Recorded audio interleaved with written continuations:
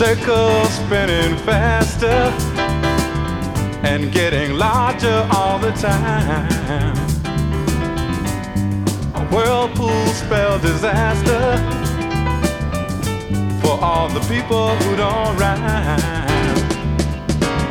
Him who don't fit through the needle's eye.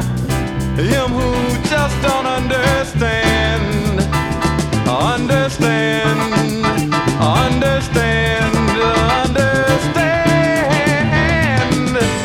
A brand new sense of freedom. A brand new sense of time. You may go and stand alone now and leave the hate and fear behind. Yeah, what's going on, people? Pete Davidson here with a fresh episode of Fantasy Highland, where the football is fake, the takes are real, and so is the whiskey. That was Gil Scott-Heron bringing us in. Didn't go with a whiskey song this week. Just, I don't know. I'm in a Gil Scott-Heron mood. What can I tell you? Got John Daigle on the show today. John's great. Had a lot of good things to say on the whiskey front and the fantasy football front. John will be hosting this event I'm doing tonight at Roto World. It's called the Roto World Rumble. I'll be tweeting out links to that stuff during the day if you feel like watching a hardcore fantasy draft tonight, then this definitely is going to be for you. Going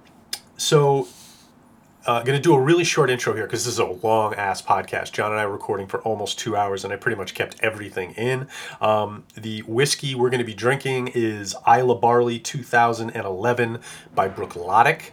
Really enjoyed it, had a lot of fun with it. We both gave it a big thumbs up.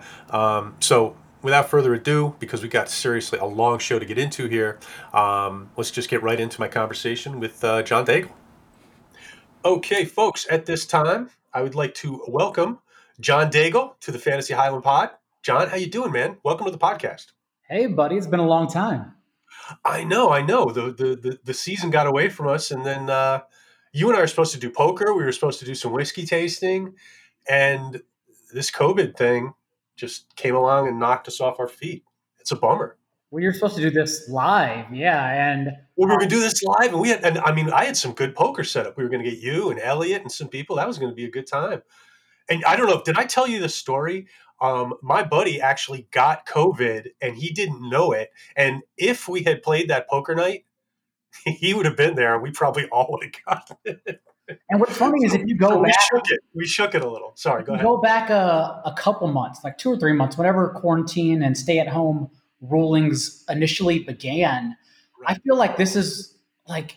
I actually took a trip right before like the crackdown happened. I actually went to see a friend of this show, Rich Rebar, in Cleveland. I take an annual trip to see him and his family. And we just go out in Cleveland because I love the city. And I love Cleveland's such an underrated city for drinking. I still say it to this day, and I will stick by it. Cleveland is the most underrated city in America. And people laugh at me and they look at me strange, but I'm telling you, Cleveland is amazing. And the only reason you don't know about it is because they want to keep it that way. They want to keep people away from it. That could be true. I went there back when they opened the Jake. I won a sales contest when I worked at the Mets, and it was you know what? I think I told you this story at the bar. I think we may have had this conversation. Let's hear it. But no, it's long and boring. But actually, it's not boring. But it's not good for this podcast. I'll tell you later. But it was a really good time to go. It was a psychedelic exhibit at the Rock and Roll Hall of Fame. A buddy took me down. What is it called? The Flats. Went to a couple bars, and it was the All-Star game at the Jake. So Nomar Garciaparra put on an absolute display in the rookie home run hitting contest. The whole thing was amazing. And my wife and I left going, wow, we didn't know Cleveland was so cool. I mean, it was really a genuinely good time. Maybe because it was free. I mean, free always makes things better. That certainly always helps. But the food is amazing. They've redone downtown the past couple of years, which makes it that much better. They even have a sky bar, like a rooftop bar that I think is 63 floors up, looking over Brown Stadium, over the ocean. So it's so beautiful. We went there at sunset one evening. So yeah, I would swear by it. I think it has great everything, much better than people's expectations when they first hear the term Cleveland. And it's got rich rebar. And it's got, I don't know how accessible he is to everyone, but yeah, it's got him too somewhere in there. Okay, man. So we've already been talking here, but for those folks who don't know, if you live in a cave, John works at Roto World, and you're actually going to be hosting this event I'm doing tomorrow night. Before we get into this, you can follow John on Twitter, and his handle is at not J Daigle, Daigle. And this thing we're doing tomorrow night is called the Roto World Rumble. And I'm really looking forward to it. We'll get into this after we talk about the whiskey, but you want to tell everybody what's going on tomorrow night, just so folks who want to watch it can tune in and check it out? It kind of all came together thanks to Todd Burrows of Run to Daylight and the Yeah. Run to Daylight podcast. He had such a fun time jumping into this recreational $5 best ball Ian Harditz and I did last week, and we continue to do on RotoWorld's Twitch channel at twitch.tv/RotoWorld every Friday night at 7 p.m. Eastern, that he wanted to do a bigger one. And it's been a while. I haven't jumped into, well, actually I've played one, I believe, Football Guys Championship roster so far. And for those that don't know, and that's the format we're using tomorrow night, is 20 rounds in season management. So your basic season long or redraft league.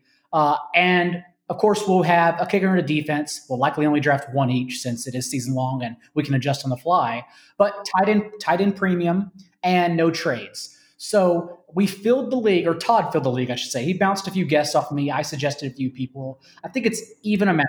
It's not filled with the people I know to be like extremely successful every single year. It's filled with both analysts and some of the guys that are whales that just play, 3 to 5 leagues every single day, slow drafting throughout their lives. And so I think it's a good 12-man league fill. I'm sorry, I missed that last part. I just think it's a solid 12-man league that Todd helped build. Oh yeah. No, I'm really looking forward to it. I love playing against tough competition, so this is definitely going to qualify for that. And we're going to get back to this in a second. So this is interesting how we came to this week's whiskey, because I told you to go out and get Classic Laddie, and you went out and bought Islay Barley 2011 instead. So then I was like, well, hell, I think I need to get that too. So now we're both holding a bottle of Bruichladdich Islay Barley 2011. So go ahead. I would just like to quickly say, though, like, I didn't mean to go rogue. I really didn't. No, I know. Via our initial conversation, like, you suggested a Bruichladdich Classic Laddie, correct?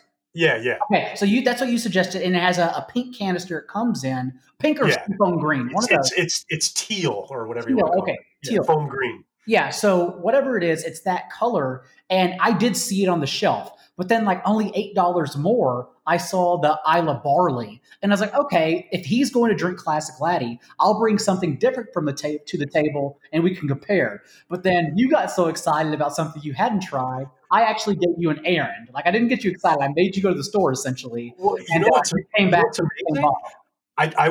We bought our bottles at the same exact store in Stanford. And what's great about this for me is that when I went through all their, what they had, and I ended up finding a bottle of Nika coffee malt, which I've been looking for for months. You can't find the stuff anywhere around here. So it was totally worth the trip. So thank you for going rogue. It is the Bev Max on, what is it, Hope Street, I think? Yeah, it's a good joint. I walked there, my apartment. Well, I shouldn't say where I live, but yeah. No, that's it was a nice joint. They brought the stuff out to the car. It was all good. So I've done a little bit of research on this stuff. Now, I'm a fan of Bruichladdich in general. The Classic Laddie's, like, right now, it's my go-to Scotch, just because I love it, and it's relatively cost friendly. But let's just go down a little bit of the details on this spirit. It's 2011 Islay Barley. It's unpeated Islay single malt. So that's unusual, like, right out of the gate, right? I mean, Islay is known for peat and heavy peat, and we're coming in with our first Islay whiskey, and it is unpeated. It's sort of goldenish, I would say, in color. They call it fresh cut straw for color. All Bruichladdich whiskey, all of it is matured on Islay, the island of Islay. It's bottled on site using Islay spring water. It's non-chill filtered. They don't add any color. So it's good natural stuff. This stuff is presented 50% ABV or 100 proof. It's aged 6 years in Islay. It's 100% barley, all grown in Islay from 6 separate farms in Islay.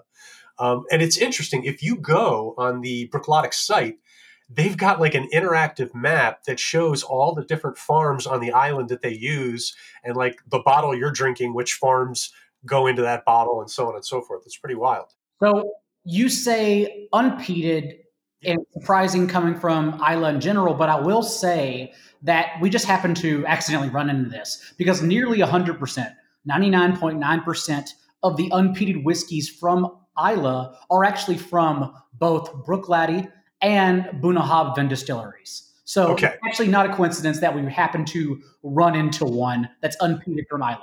Right. And my only experience with Bruichladdich up until I got turned on to the Laddie was this crazy mega peated stuff that my friend had of theirs, which is just like the craziest peat I've ever tasted in my life. It's called like Octantoshan or something like that. No, Octa.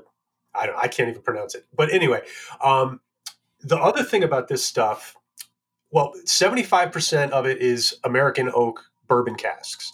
25% European sweet wine casks. That's sort of interesting.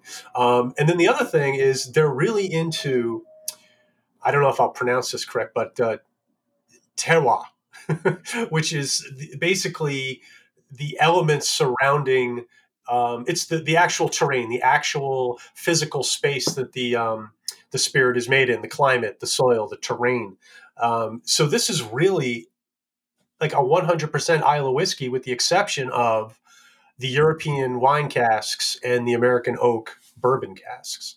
And I'm really looking forward to drinking this stuff. What do you typically Are look you ready? for? Let's, before we say another freaking word.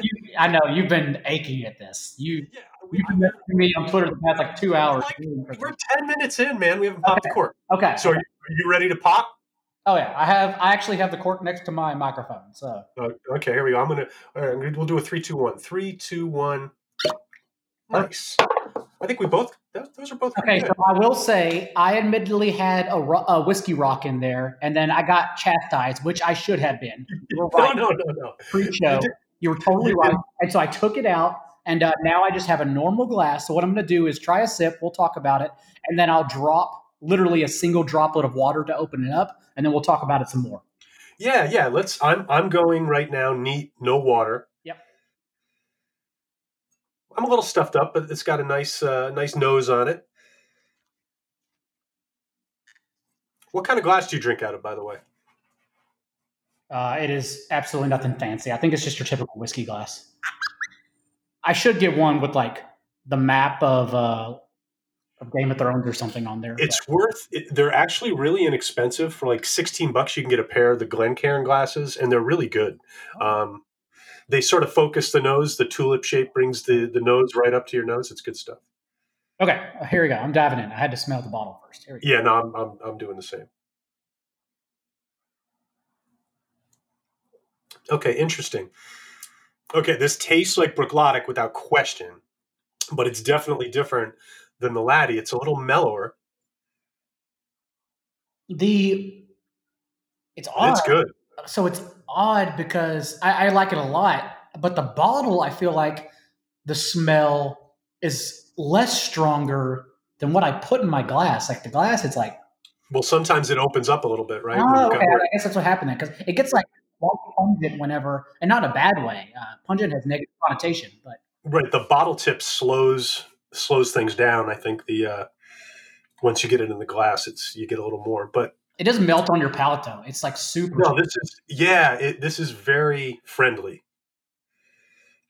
and it's you can. I mean, I can taste the sea, man. I almost want to say this is peated, but I know it's not. But it's got that Islay overall flavor. Like it still tastes like an Islay whiskey, which is sort of fascinating because I tend to associate the smoke with Islay, but this has all those other flavors to it, which is really cool. It's the aftertaste. The aftertaste actually has, I agree with this because I was about to say peatiness, but again, it doesn't at all because it's unpeated whiskey. But the aftertaste absolutely has smoke to it. Yeah, it's like I think I've grown to associate all those Islay flavors with peat. And so when you take the peat out, it's almost like I'm sensing peat because my senses expect peat to be with this combination of flavor. It's pretty cool, actually. And for what it's worth, I think I don't know if I mentioned this after we started recording or before, but if you go on Bruichladdich.com, and I'll have a link to this for folks listening, if you just go down, there will be a link to the Bruichladdich website on the podcast. But the website's really good. And like I said, oh yeah, I did. It was after we were recording, but like you can go through all these different things in terms of looking, at the land and all the different expressions that they're working on. It's definitely cool. It's a really good website. Man, this is good. Yeah. So I will admit too that I enjoy like the raw, like the sea flavors in general, like of oysters. And Same oysters, here. I'm usually leaning towards ones that taste closer to the bottom of the earth. I love kale, and like I genuinely don't care about the health matters. I just think it tastes great because it tastes fresh. It's like farm to table, how you can just notice a distinct difference. And so, like that's why I enjoy this unpeated, but I also favor peated too, if only because I do like having those senses from the land. And like you said, this tastes like the sea. Like I get a little bit of that. Yeah, no, I mean, it really. I'm a big fan of Islay expressions in general. I'm a pretty big Lagavulin guy, and I'm a Lefroy guy. I genuinely like that stuff. Oh, I can hear the pour. Sounds good. We went a little heavy-handed this time. That's okay. There's nothing wrong with that. I Barrett and I went 90 minutes last night, and definitely I think the last 15 minutes we were both getting a little loopy. I lost the ability to tell time there at one point. That's what on the first episode of this podcast you did with the great Scott Fish. Y'all were talking about me, and you had both mentioned how you met me over whiskey. And then, and then he said, that's probably not a coincidence. And he is right. He labeled me perfectly. Not a coincidence. The first time people talk to me, it's usually over whiskey. Well, you were walking home and I was driving home. So it was whiskey for you and beer for me. So to be fair, the bar we went to, though, I live nearby, but also my closest friends know I'm a walker. I'm not even kidding. If it's like 2 miles away, I will old man it up and just walk everywhere. I absolutely love walking. Yeah, no, I'm with you. I'm a New York City guy. It's always that like, okay, 50 blocks. Can I do it? Well, it's like you're looking at the entrance to the subway and you're going, okay, subway, cab, 50 blocks. It could go either way. But yeah, I used to walk home from volleyball games all the time. Just enjoy the night. Especially because the metro in the city is quite easy to do anyways. But I mean, there are some nights in New York City you're walking back because I still go there frequently, or I used to go there frequently for dinners with friends. And you're not going to want to do metro. Like you have to walk because it's so beautiful out. Yeah, and I mean, I'm a frequent user of the subway in New York, but it's not the kind of thing I don't want to avoid. Sure. Like if I'm going out to dinner, if I can avoid the subway, I'm going to. That's fair. Also, after 1 a.m., it gets a little dicey, so I totally understand. Well, it's mostly just, I always feel a little dirty after I ride the subway. Like, if I'm taking the subway home is fine. I clean up when I get home, but I don't know. It's, you know what? I say this. I mean, I'm like a creature of the New York subways because I lived in Manhattan for 10 years. But I haven't ridden it that much the last couple of years, so I'm sort of talking out my backside. Anyway, I should have known this stuff would be really good. It's interesting. It's not as bright, at least my impression of it so far is that it's not as bright as the Laddie. It's mellower. So that's one of the things, I'm going to ask you a lot of things, but that's one of the things I wanted to hear from you before I got told, hey, let's put our mouse on this thing already, is I would like to hear what the laddie is like since I've never tried it. So I would like to differentiate and sip while you explain Well, other the forms. first the first thing you definitely got to do is just try it. Like, just get a damn bottle of it for Yeah, I'll sure. probably go back and get another bottle. Don't worry. Definitely don't take my word for it. But I tell you, the one thing I don't like about the Laddie is the teal bottle, not the color, but the fact that it's all. I mean, it covers even the bottom of the bottle, and like I can never tell how much is left, and I keep drinking it down to like maybe a fifth of it left, without realizing how fast I'm going. And I've run out a couple times, and it's annoying. Like, I like being able to, like, from across the room, sort of judge how much is in a bottle. Hmm. So I'm just saying, like, I like the stuff so much, and I keep hitting the bottle because the bottle doesn't say, Pete, stop. Like, I'm looking at my Open 14 right now, and there's a third of a bottle left. So I know I'm going to be sort of judicious about it, because if I want to refill my Open, it's like $75. Right. So I'm going to hit that bottle again until it's sort of a special occasion. So that's what I was actually going to ask, though, is what kind of whiskey or scotch? Like, what do you usually lean towards? Smoky, fruity, peaty? Like, I don't know. I When I first got into Scotch, I was definitely heavy into peat. I still like peat for sure, but I'm getting more into non-peated stuff. I was telling Scott Fish when I had him on. I'm definitely the rum casks, the sherry casks, some of the bourbon casks. I'm really starting to like the effects on some of these whiskeys that are finished that way. The Macallan is a good example.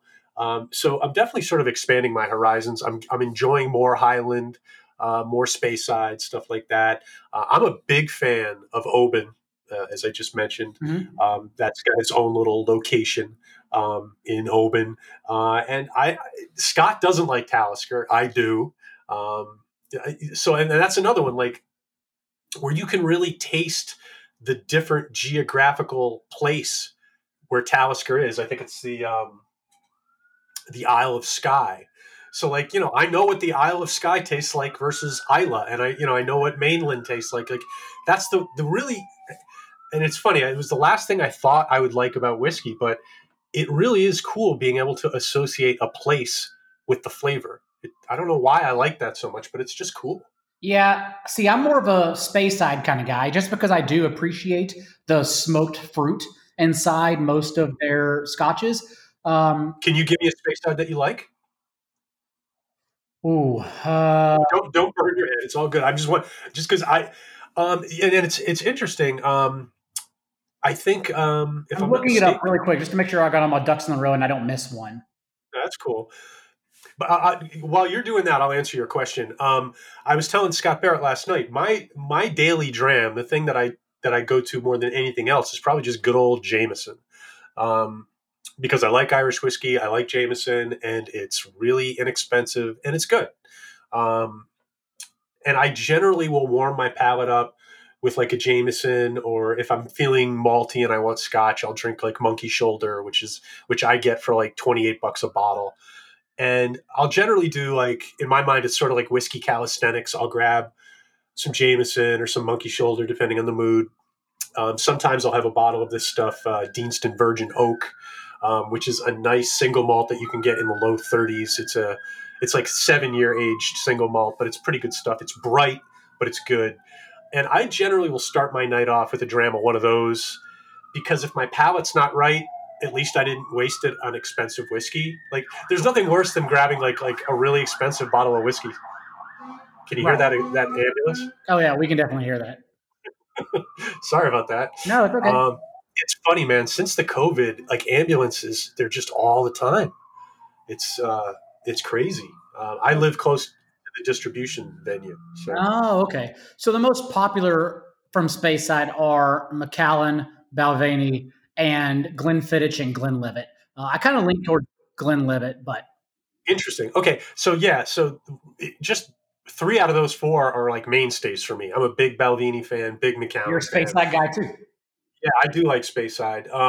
And I like I'm Glenfiddich over Glenlivet. Although, but here's a qualifier.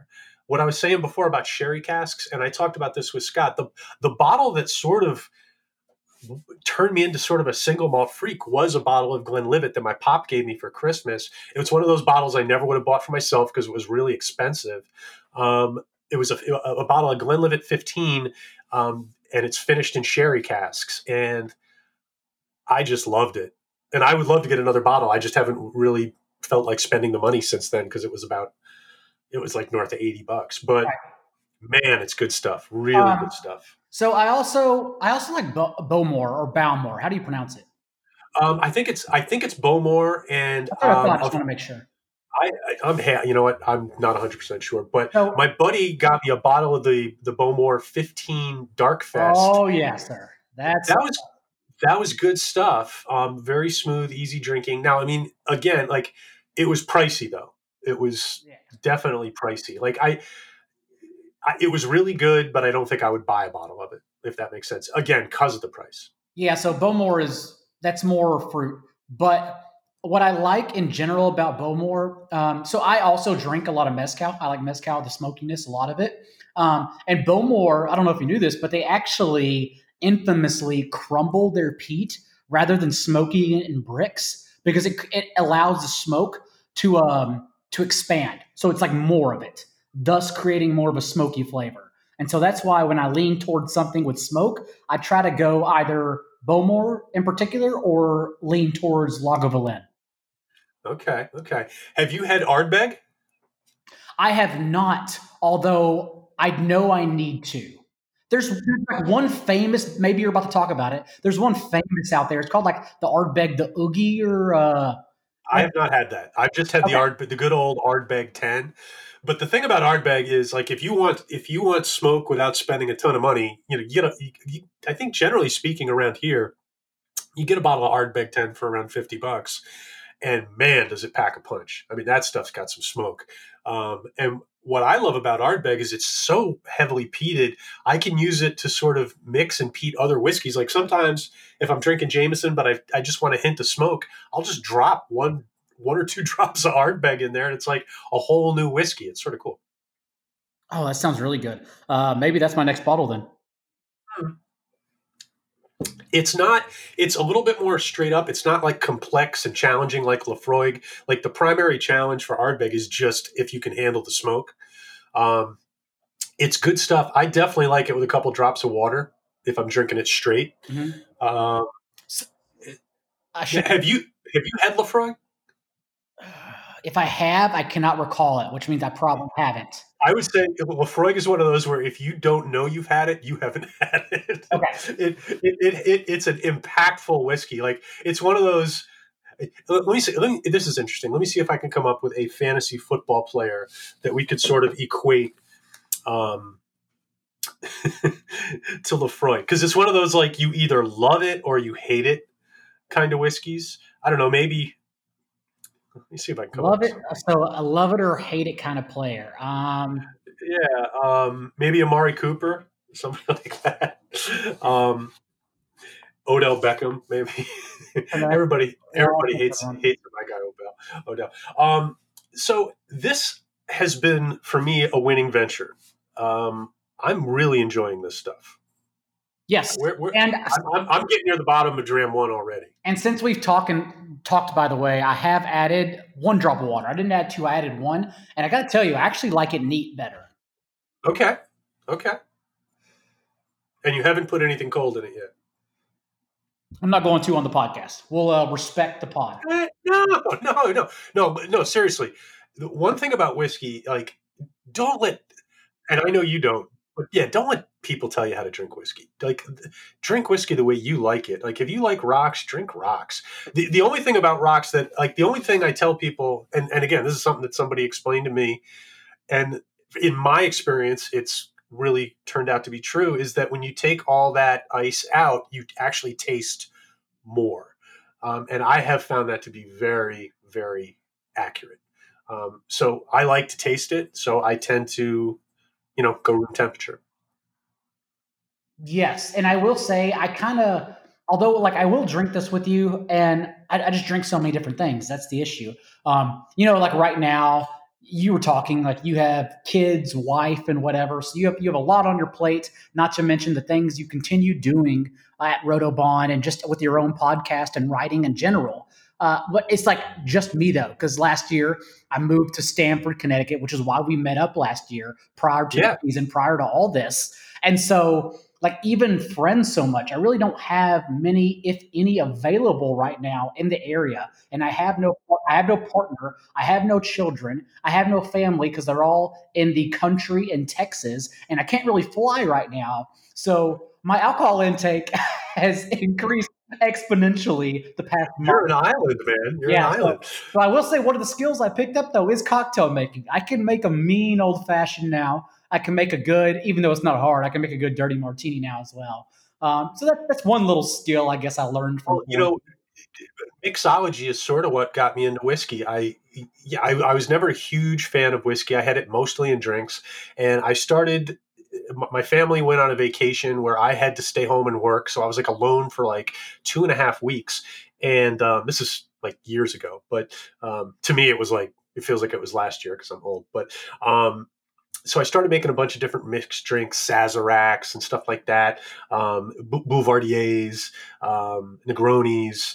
I love a good Hurricane, and I started like sensing the whiskey, and I started actually another thing I started making a lot of were Godfathers, and that's something I still drink quite a bit. I like a good God. When I put ice in my glass, I will generally also throw in just like just a tiny little bit of amaretto on top and make a Godfather.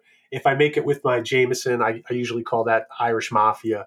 And Mm. I really like that stuff. But as I started going, as I started putting less mixer in, like I started going through this phase where I started making all my drinks stronger with less extra, and then eventually I just started drinking whiskey straight, and I haven't really turned back. I think the thing is though is that I appreciate the art. It's like I love cooking, not just because when you're over your 30s and single that you have to know how to cook basically because you're a bachelor. Yeah. So I love cooking. I think I just love the art of it though. I love the art No, of you're right. You're right. creating Like something from nothing, like writing. I'm totally with you because when you actually nail a drink and get it right, that's a good Oh, feeling. like just the fact that, so I learned that apparently the universal, you can't go wrong, everyone take notes right now, old fashioned is, I actually I have a recipe notebook right here. That's how long I've been doing this now. So it's 2 ounces of, so I've been using bourbon. I will say, even though it's nothing fancy, Buffalo Trace makes the best old fashioned. However, I've been experimenting with Scotch. I've been experimenting with so many different things. But just take your normal bourbon, even if it's like Woodford Reserve or whatever, and you just go 2 ounces to half an ounce of simple syrup. You can make it at home. Oh Um, yeah, yeah, and then you just spin that around, throw in your orange peel after squeezing it, the oils and aroma from it. And then if you want to top it with the Luxardo cherry, go for it as well. And that's literally it. And for those that don't have measuring cups, if you just have spoons, it's literally 4 tablespoons of whisk or bourbon, and then or 1 tablespoon of simple syrup. That's simple. That's your old fashioned right there. and it's funny. Like you're saying that, and it sounds really good. And now I sort of want to make one. But when it just comes down to it, I look at the bottle and I just pour it and drink it. Fair too. Yeah, that's good too. And it's probably because I have to cook so much. It's like if I didn't have to cook so much, I'd probably have more time to like. Are you the cook of the house between you and I your wife? am in a big way. So, what are some of the best dishes you cook? Nobody likes it when my wife cooks. I mean, that's fair. We all have different skills. We need to trade in a partnership. Yeah, no, I mean, I work from home, so the cooking falls on me. I mean, I can cook pretty much anything. I mean, the stuff I'm really good at is Italian. Ooh. I make a really good sauce. Um, you know, it's usually I go with a meat based sauce, but I don't have to. So I make a good sauce, make good meatballs. I make really good chili, but not just like chili. I make a very aggressive It's a vegetarian chili with meat. Hmm. So I mean, it's got a lot of meat in it. But if you look at it, it's really only about 10% meat. Okay. So like you get all the benefits of meat, but you're getting a lot of really healthy stuff too.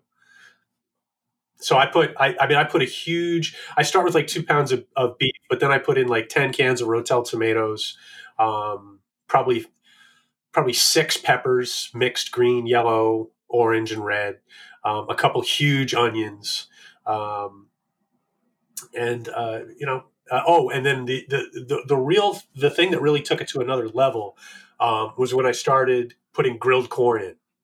That really took it Mhm. to another Of level. course. This is like the standard fare for our yearly draft that I host.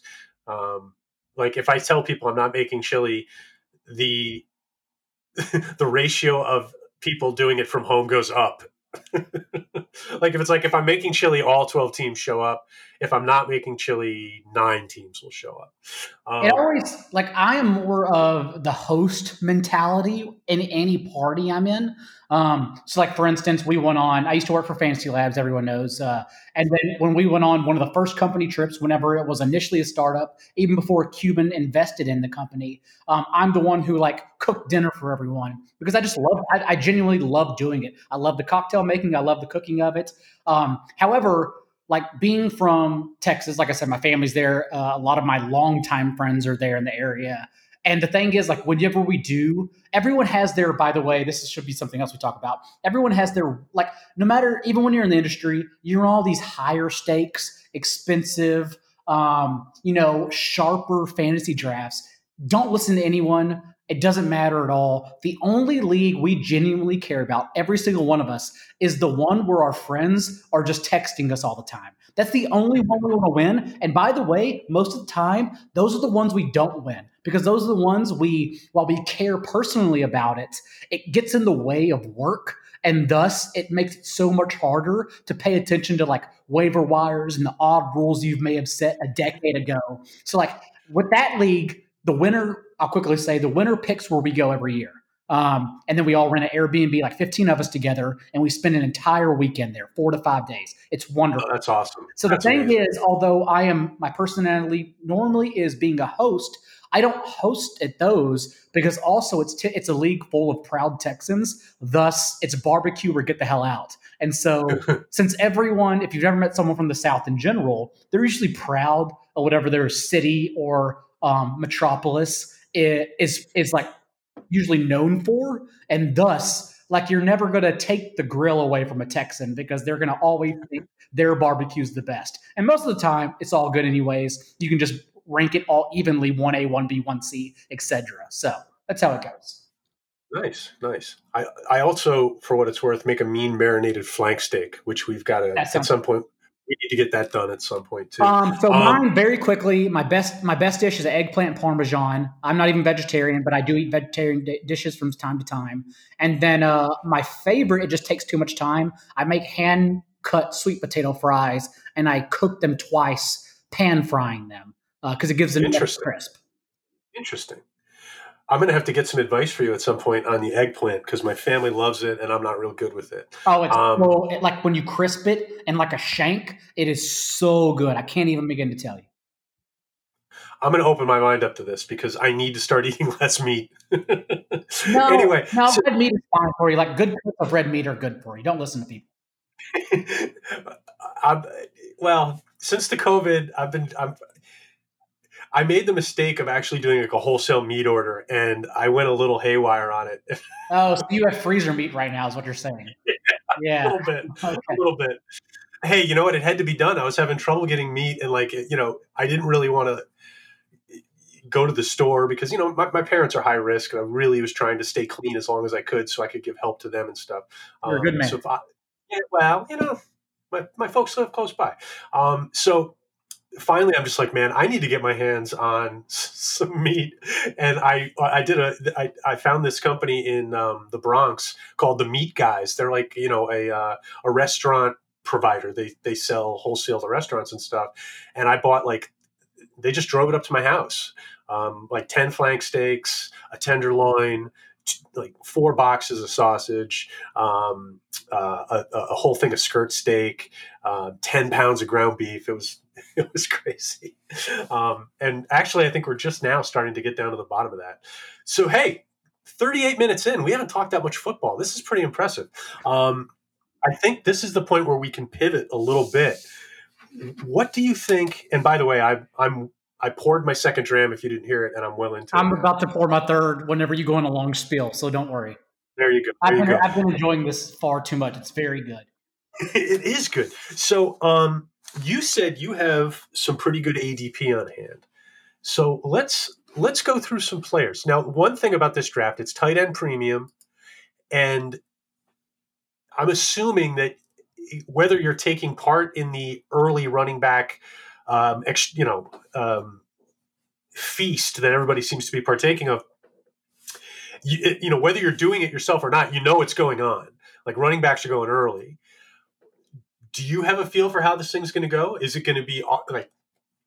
I mean, the way I'm looking at this thing, I think it's going to be very RB heavy early, and then I'm not really sure what's going to happen.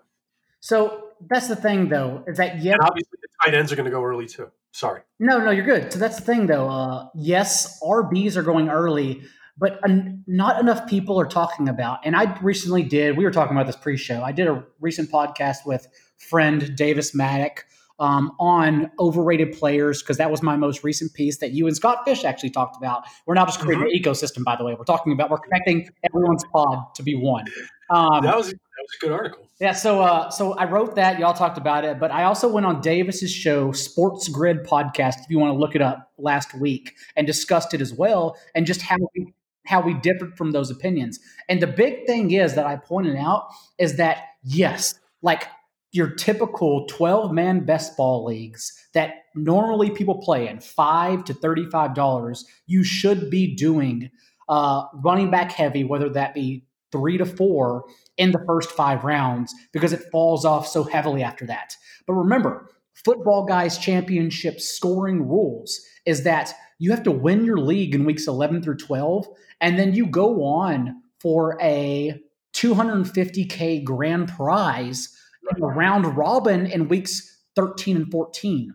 Which gives people some incentive to really try to go for it, right? Yeah, exactly. And just like in DFS, you don't go for it by playing the chalk. You go for it in cash games by playing the chalk. But in these bigger tournaments, like you're trying to beat not just 11 other men and women, but in general, hundreds and hundreds and hundreds of people, I'm almost opposed to going heavy running back. I actually kind of want a tight end wide receiver start, to be honest. And I like trying to, you shouldn't prioritize big differentials in the rankings when discussing players that are like that much more impactful and better, at least we think will be better than other players. Like I shouldn't draft Raheem Mostert over, let's say, Jonathan Taylor, I guess. Maybe that's not even big a difference. Let's say I'm trying to think of someone in like round 4, like number 13 or 14. Aaron Jones. I shouldn't draft Raheem Mostert over Aaron Jones just because I had George Kittle in the second round, right? I'm not prioritizing stacking to that point. However, I do like to try to create sneaky stacks. So even if it's like Travis Kelce, number 9 or 10 overall, and then perhaps Tyreek Hill on the comeback. Thing is also now at the end of the third round, Patrick Mahomes usually isn't getting there most of the time. So it's really tough to do that. You'd probably have to start with a sneaky stack, as in prioritizing Travis Kelce and a tight end premium at 4 or 5 over Dalvin Cook and Alvin Kamara, and then getting, rather than Tyreek Hill, Clyde Edwards-Helaire in the second round, and then drafting Patrick Mahomes early in the third. So it's like trying to think. Okay, Hilaire's interesting. Hilaire's interesting because that's what I think. That's one of maybe 2 or 3 guys where Scott and I weren't. Barrett and I were pretty well aligned last night in terms of who we liked and who we didn't. Hilaire was the one guy we were split on. He loves him. Now I love the player. Hilaire was close to my RB1 before the combine. I really like Edwards-Helaire. I just feel like I have more respect for Damian Williams than most people, and I don't think he's going to get pushed out of the way quite so fully and quite so quickly as a lot of people think. Where are you at with taking Hilaire in the second round? End of second round, I'm fine, but the fact is you're never getting in there. He's right. Going early. If so not, you think tomorrow night? You think someone's going to take him around? Well, I guess somewhere around my second round pick. Okay, so let's break this down really quick. You're at number 8 overall. And you're at 9. That's Ian going to be fun. Harditz, Roto-World's Ian Harditz, and myself are at number 9 overall. And then 10, 11, and 12, we have Ryan Links, who's a great drafter. I have a little Strong player. I got a little intel from a friend on him, on his draft strategy. I'm not going to say it on this podcast. I'll tell you off. Okay. But There you go. I have to keep some Well, things to myself. And then 11 and 12 are Mike Leone and Davis Maddock of Sports Grid and Daily Roto, and then Smiz of ESPN and his own Twitch that he plays video games on all day. Even though I don't understand how you can be heavily invested as like a broker and with kids and a wife and baseball coach and everything else he does, ESPN work as well, but also play video games all day. That's another secret he's hacked in life. Beyond the point. The fact is that those are the guys we're really looking at. And so I'm only looking at 10, 11, and 12. And I know, unlike Ryan Links, I know Leone and Maddock in particular, they're going to get a little wild. And not wild in a bad way. I just know they prefer to focus on profiles, as in the 24-year-old has a better chance to explode than the 30-year-old. And that's just a blanket statement. So I am assuming there is. No, I'm actually the same way. I mean, I'm a big believer in players can get better, and I think one thing that people tend to forget is the hidden upside in a player that's still on the way up with his arc. But keep going. No, so I was going to say, I am just assuming then that there is not a chance in hell Edward Hilaire gets back to Ian and I at 15, 16 overall, because So you think it's a lock he's off the board by 15? I cannot imagine Davis Maddock not jumping in there. He's probably listening and laughing to this right now, but like, I cannot imagine him not taking him there. There's no way. Davis was a big Damian Williams guy last year. Now he's swinging back around. Now I know he's not leaving Damian for dead necessarily. Like, he doesn't think Damian's bad. See, my thing is, and I've said this too many times already, but Williams has a skill set that specifically fits that team in a very specific way. His ability, his receiving ability combined with the size and the vertical ability with his routes, he's an unusual running back. There really aren't a lot of running backs that have his specific skill set, and it really works with the way Andy Reid designs plays. And when you look at his contract, he could be, I think, unrestricted at the end of this year, if I'm not mistaken. Yeah, he's unrestricted. Him and, oddly enough, Marlon Mack. It's a really weird year. Yeah. So and Mack, you could make the same argument for Mack, a little bit of a different situation, but I'm looking at Kansas City, and Williams has kicked ass for them in big games. Andy Reid never won a Super Bowl. He's coming off his first Super Bowl. He's got the same quarterback, same running back, and all the skill players. I don't know that they have incentive to, push Hilaire in there. I'm sure that at some point, maybe this year, certainly probably next year, he's going to be all that in a bag of chips. But it wouldn't surprise me if this backfield was split. So the way we usually see these things work out, not that it's the way it's going to work out this year, but it is that for the first month, probably, Damian Williams and Marlon Mack get in the way. They're gnats. And then the younger guy with the dominating skill set takes over. And that's kind of how I perceive this happening. I'm with you. And we've seen that arc play out a million times. The interesting thing here, though, is and Mack falls into this category too. Mack's a talented back. He's not just some guy who's, it's not. I'm trying to come up. It's not like it's not like it's not like when the Jets drafted Sean Green and he was trying to push an old Thomas Jones out. Like, these two backs they're like right now at the peak of their game.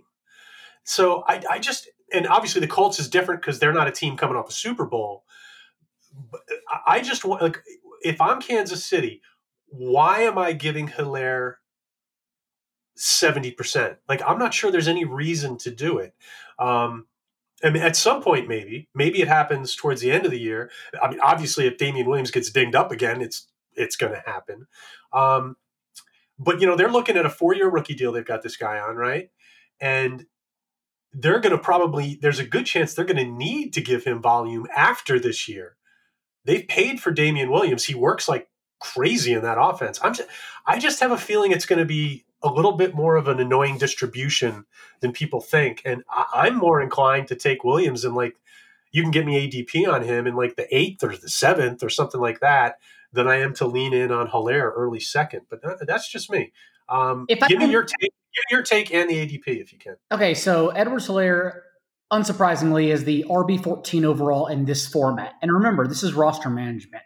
But roster management season long makes me lean Jonathan Taylor more because I feel like we have an easier chance at hiding Jonathan Taylor as the RB18 overall and end of third round ADP and drafting him as like our RB3 as opposed to trying and hide Hilaire at the mid to end second round and drafting him as our RB1 or 2.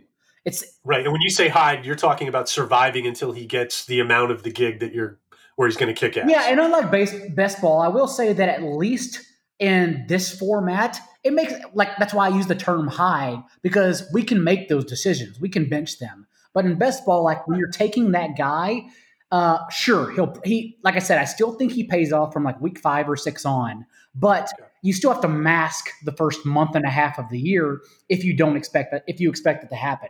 So it's kind of tough with the rookies in general. And as I was mentioning earlier, it's a weird year overall because I can't recall, well, the COVID and the weird offseason, yes, but I can't recall the last time that we had rookie. I know where you're going. Yeah. Okay, so there's 2 things here. One, rookies of such explosive profiles that are with running backs on 1-year deals. It would be totally different if it was 2-year deals. But these are you just articulated it a lot better. I was 3 Elijah Craigs in when I tried to say that to Barrett last night. Well, you did better. But to be fair, it's a weird year for these backfields. There's just a lot of sort of odd shaped backfields. I'm sorry, go ahead. No. To be fair, so I'm the weird guy that works out the podcast, and today was my off day from running, so I admittedly haven't listened to that episode yet, but I will because I love both you and Barrett.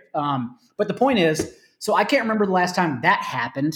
1-year deals, unrestricted free agent. Thus, the team can kind of just get away from them quietly and then let them go silently into the night and never talk of them again. Hey, appreciate what you did the last 4 years for us, but we're done here. And that's with Damian Williams and Marlon Mack. And by the way, this is another conversation, but Leonard Fournette, the team saves over $2 million in just cutting him. So kind of keep an eye on Raquel Armstead. I like Raquel Armstead. Just in terms of, he's sort of a tough guy with some explosivity to him. So you think there's a good chance Fournette's going to get cut? If I put a percentage on it, I'd say 35%. Okay. Not good, but odds you're willing to play if you're digging for either Armstead or Divine Ezigbo. But quickly, I said 2 points here, and that was the first point. And the second point was not only 1-year deals, I can't remember the last time a bunch of shaky-kneed guys were in line for 300 touches. Like, assuming they're healthy, and that's why they're not first-round picks, because they're question marks. But Todd Gurley, David Johnson, James Conner, and David Montgomery all legitimately have passed to 280-plus touches if they stay healthy. The thing is, the question marks around them are so vast that the floor is 80 touches and then they're done, which makes them like risky second, third, fourth round picks. But I mean, the path is there for them. Yeah, no, I mean, we talked about Montgomery last night. Montgomery's a back that I don't love, but I personally see him as a value right now where he's going. And again, not a player that I love, but I do think I just think he's one of these guys that's good at the game. He's not very explosive. He has no straight line speed, but he's good at football. He's good at the little things. He catches it well. The routes are tight. And he's got the ability to make plays downfield. If that offense would just work, I think he could do quite well. Again, I'm not carrying a torch for this guy.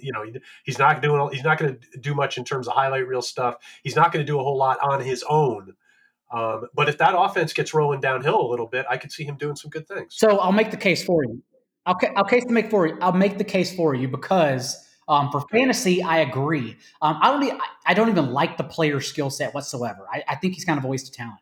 But the touches are what I'm attracted to. And right now, in this format, in season-long formats, he's the RB26 overall. So I like to look at tiers and barriers. And so this means as the RB26, obviously he's an RB3 because he's not inside the top 24.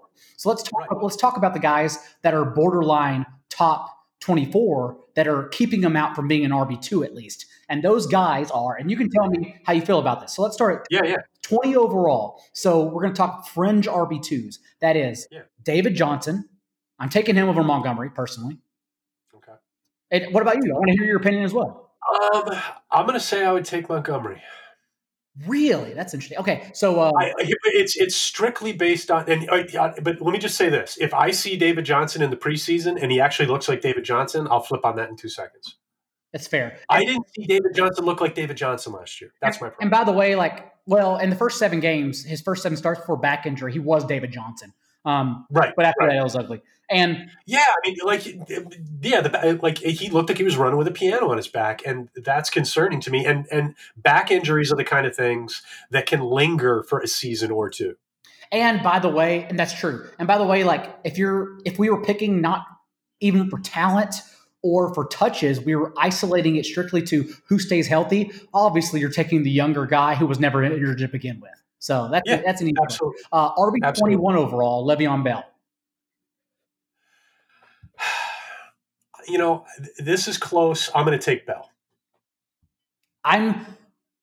It's close. I'm Bell too, but people don't understand that the 100 touches that Frank Gore is going to get literally is going to strip Le'Veon Bell of 40 fantasy points this year. I do not think Frank Gore is going to be getting a lot of touches. I really don't.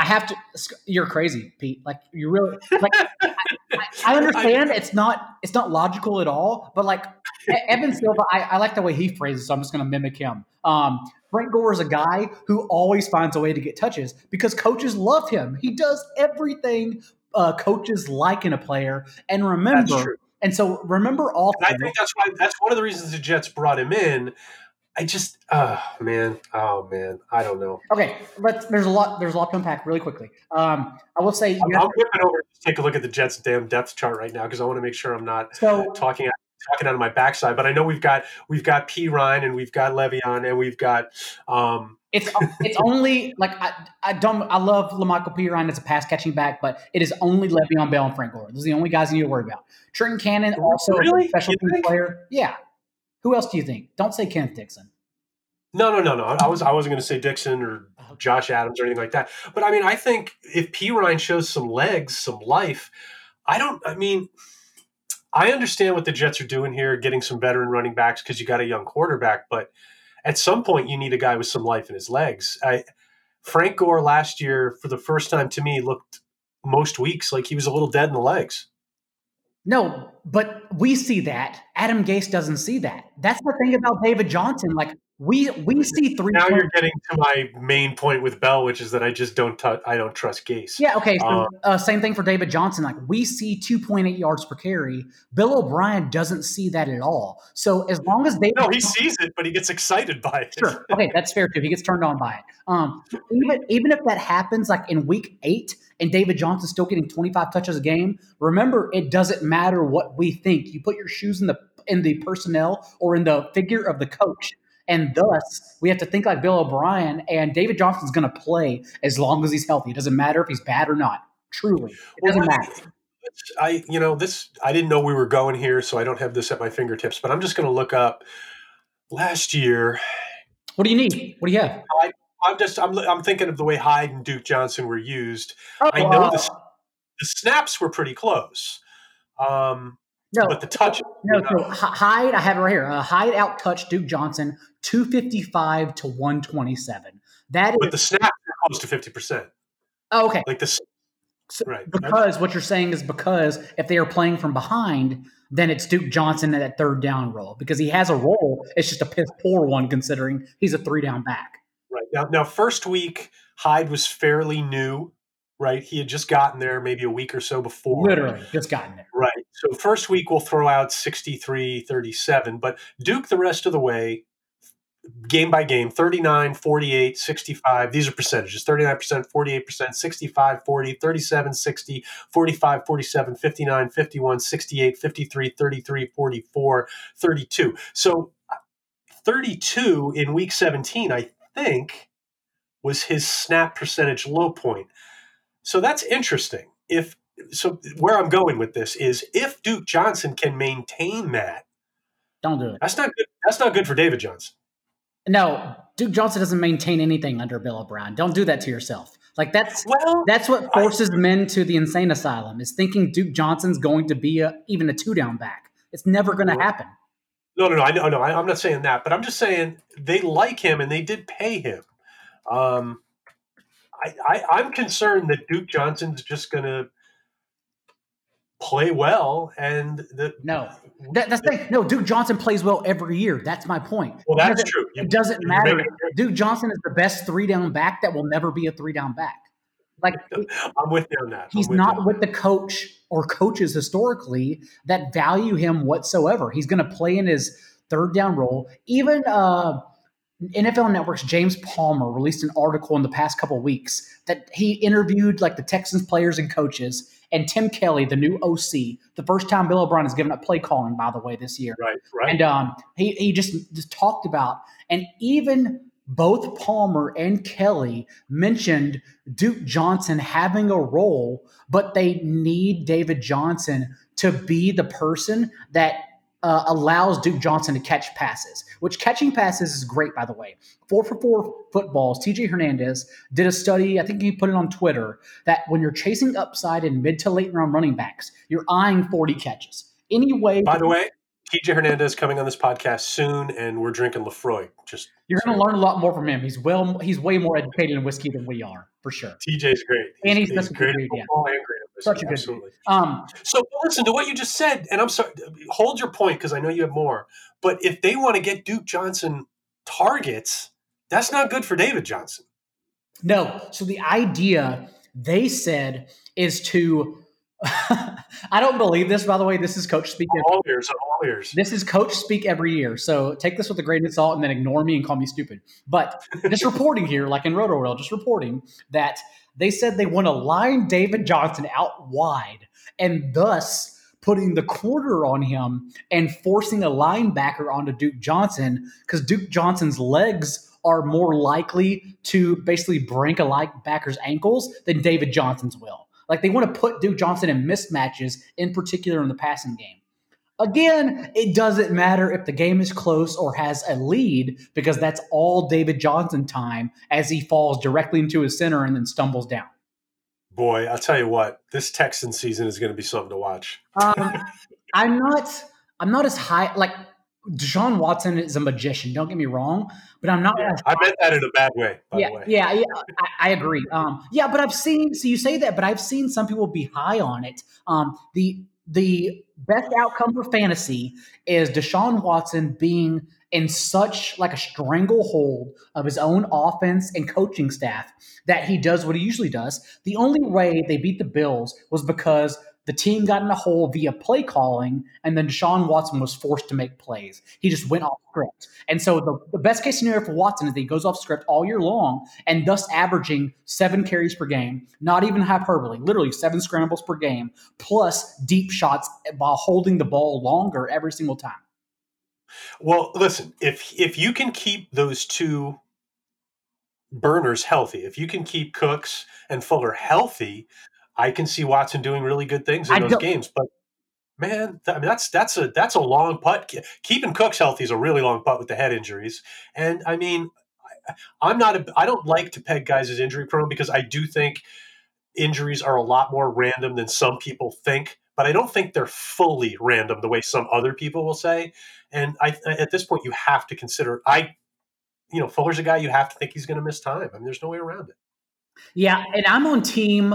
You're only injury prone until you're not injury prone. But I would rather bet if I had to have skin in the game, I would bet on Will Fuller and Brandon Cooks getting injured with lengthy injury histories as opposed to not getting injured and staying healthy all year, for sure. Let's get into this just for a second because I've heard a lot of doctors say, there's no such thing as an injury-prone player, and I've heard a lot of guys say this, and I get what they're saying, and there really is something to what they're saying, but I've played on too many teams in my life where the same guys keep getting hurt all the time. There's a couple things. First of all, some people don't take care of their bodies as well as others. Some people don't hydrate well. As some guys hydrate religiously, some guys forget. Some guys leave themselves in a position to get hurt, and it's recurring. And then some guys, and I think this is the thing that some people fail to remember, some guys' the playing style itself leads to injuries. So, and if you're one of those guys, that's the way it is. And Will Fuller has, I love him for it, but the guy is willing to throw his body like at any angle to make a catch. And I mean, that guy lands on his head, his shoulder constantly. So, some guys, the fact that they play balls to the wall every snap, put themselves at risk more so than others. And I think he's one of those guys. So I'm going to expand on this, and I'm only telling you beforehand so you can have a few of minutes to drink, by the way. Excellent. So thank you. You're welcome for me being here. That's good, because that means I can report. Via the great Dr. Jesse Morse, who's a sports medicine doctor who focuses on DFS. He follows me on Twitter. I love his input, and I feel permitted to say this because he did a great report on Will Fuller. So the last 3 seasons, let me go through Will Fuller's injuries, okay? Yeah. No, this is good. And I want you to note that these aren't minor. And if they are minor, then please, we'll discuss it after. But these are the injuries the past 3 seasons from week 1 of 2016 to December 2019. That is a hamstring re-injury, a left knee sprain, a broken collarbone, broken ribs, knee surgery in the offseason of 2018, hamstring in the preseason of 2018, a right ACL tear in October 2018, another hamstring injury in October 2019, the hamstring re-injury when they rushed him back because Bill O'Brien's a doofus, and sports hernia surgery in December 2019, which we still, to this day, have not heard much about despite a few positive reports from people I don't trust. So that is his history since 2016. Right. I mean, I'm sure some of that is random, but the hamstrings, I mean, look, some of us have hamstrings can be a recurring thing. I went through a phase in my 20s, which is sort of ironic. Like, I'm an old guy now. I don't pull hamstrings. When I was in my 20s, I went through a 2-year phase where I was pulling them all the time. I don't know why. Maybe. I mean, I don't have analytics on like my drinking patterns. Maybe I had softball games the night after I drank or something. I don't know. But guys can go through these phases. I'll give you a couple examples. Jose Reyes, if you know your baseball with the Mets, Jose Reyes could not stop pulling hamstrings for a couple of years. Eventually, he worked through it. In football, a good example would be Isaac Bruce. Early in his career, the guy was pulling hammies left and right, and then eventually he learned how to manage his legs, and he was fine. So guys go through spurts, but if you're in a spurt, you're in it. If you are coming off of a hamstring injury, you are more at risk than a guy who's not coming off a hamstring injury. And I think it's important to sort of pay attention to that stuff. But I also think that it's very easy for a player to have a couple random injuries at the wrong time and then unfairly get pegged as an injury-prone player. I think a lot of those guys are out there. True. Very true. However, I don't think Will Fuller's one of them. I think No, I'm with you. Yeah. I'm with you.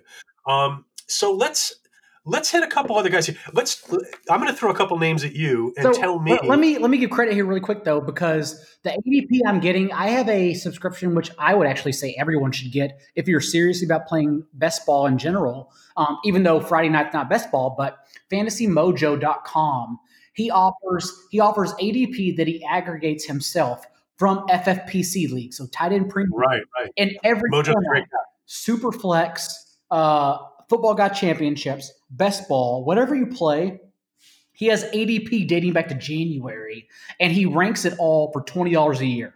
It's crazy value. So give people, if you have it, give people the URL on that. no, it's literally. So hold on, let me back up. Yeah, it's literally FantasyMojo.com. That's all it is. Okay. And again, it's what I use. $20 a year is nothing. Like, you can afford that.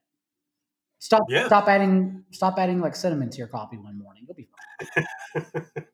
I just have to, not get the 2011 Islay Barley. I'll just stick with my regular Bruichladdich for a couple times. For the record, I make pour over, so Wait, what'd you say? I don't go out for coffee. I make pour over myself. So there you go. Yeah, I've been we broke our coffee maker right before the COVID hit, and I've been using this old French coffee press for the last couple months.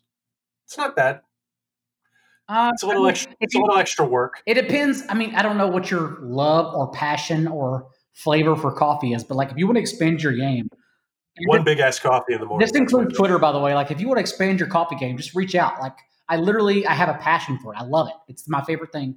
Eventually, like even when fantasy football going on, I'll probably open my own cafe. Like that's the next goal here. So I'm ready. Like I'll talk about it all day. A little secret, I'll just tell on the spot. How much coffee do you drink? Oh no, we're not going to get into that. Okay, it's not all healthy. right. I'll get yelled at. You can take the fifth on that. I'll get yelled at. I'm older than you. So I'm at the point in my life where I can't just be drinking coffee all day.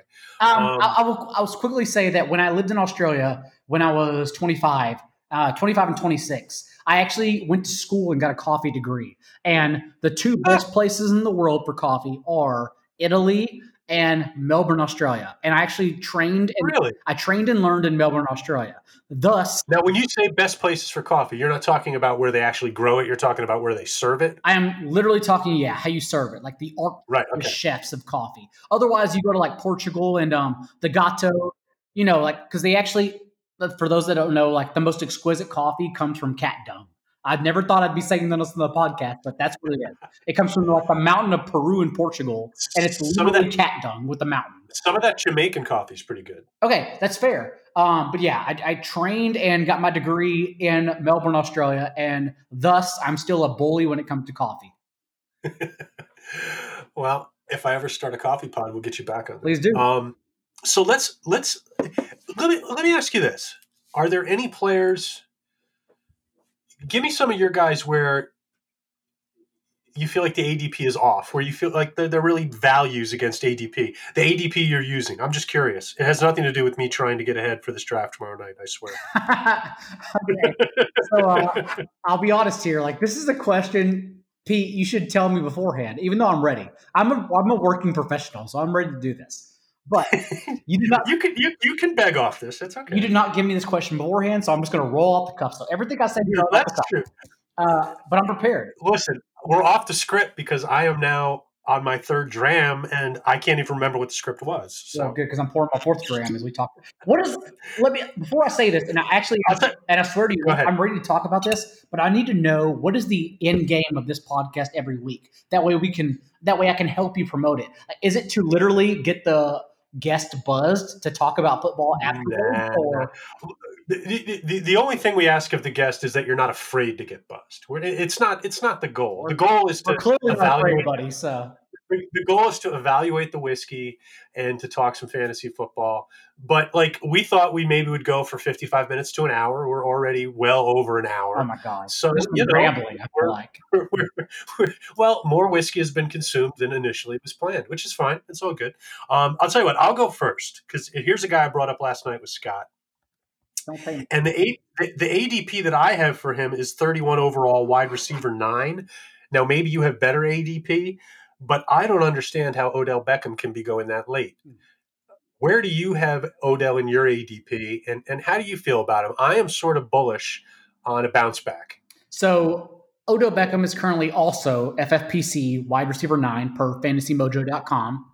Okay. And I want to hear your reasons because I'm sure it's the same reasons that I will give. Okay. I mean, well, first of all, I think I know that positive regression is not a real thing.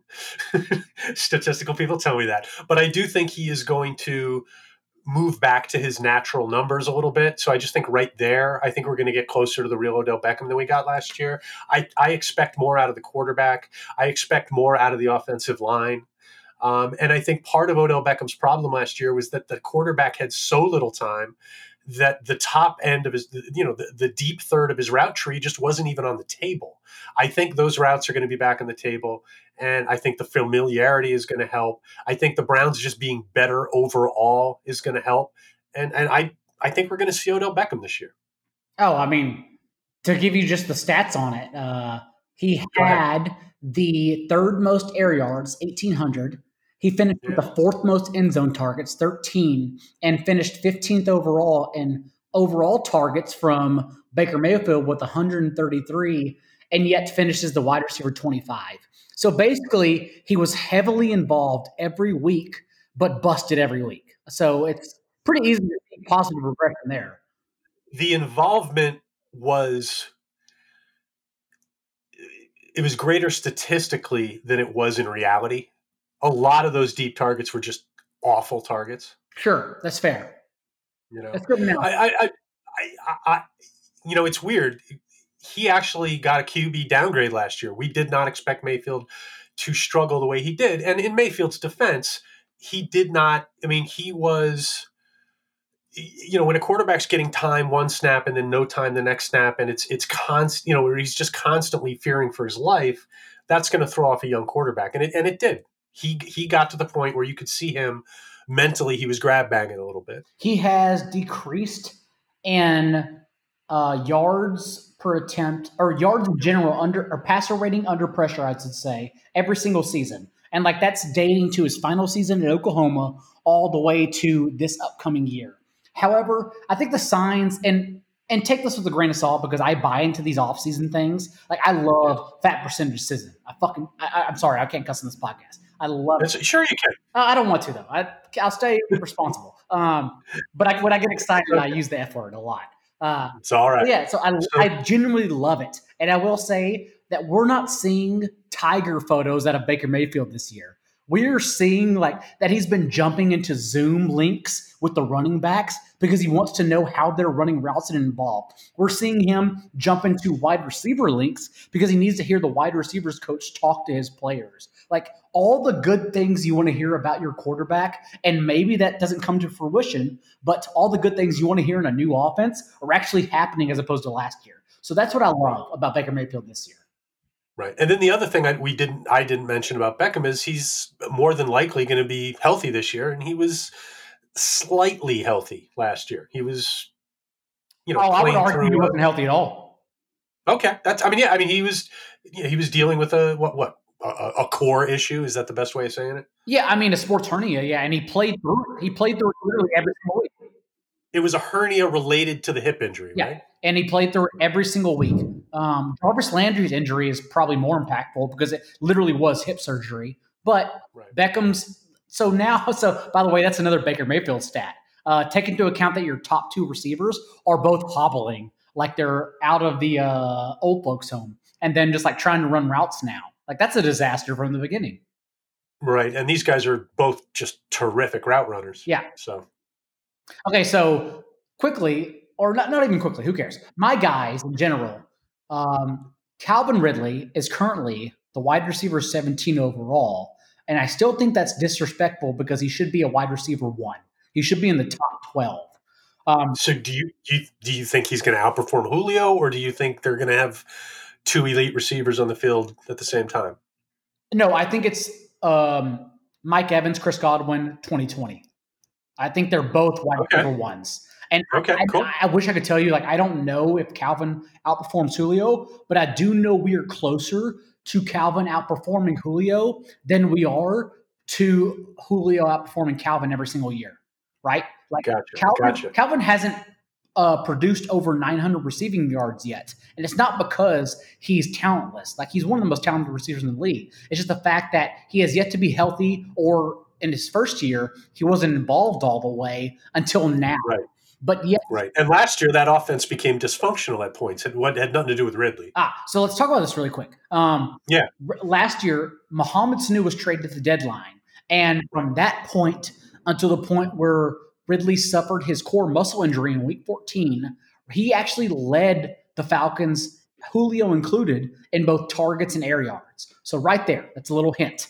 And then Austin Hooper was unavailable for 3 games last year. And in those 3 games that Hooper was inactive, I'll read the lines to you real quick.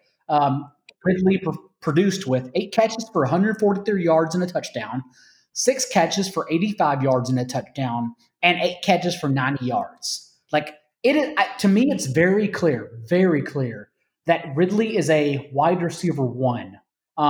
It's just a matter of your personal opinion, who you think falls outside of wide receiver one, top 12 range, and thus becomes the wide receiver 13 or 14.